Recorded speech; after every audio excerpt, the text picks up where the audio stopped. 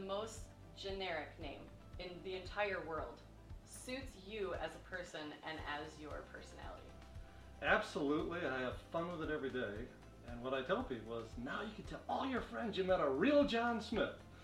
So I've taken a common name and decided to intentionally have fun with it, and I do that every day. How long did you date before you proposed? I think it was at least 3 months. Do you have kids? Yes, I have 3. Who's your favorite? Sarah, Matt, and Andrew. Good answer.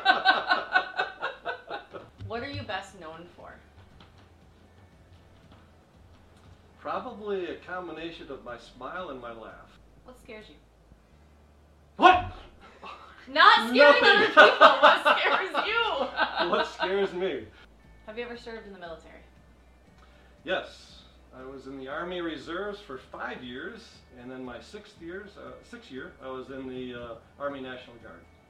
If you could travel back to any moment in your entire life, where would it be and why? I would love to go back and watch myself getting married to your mom. I was very uniquely dressed.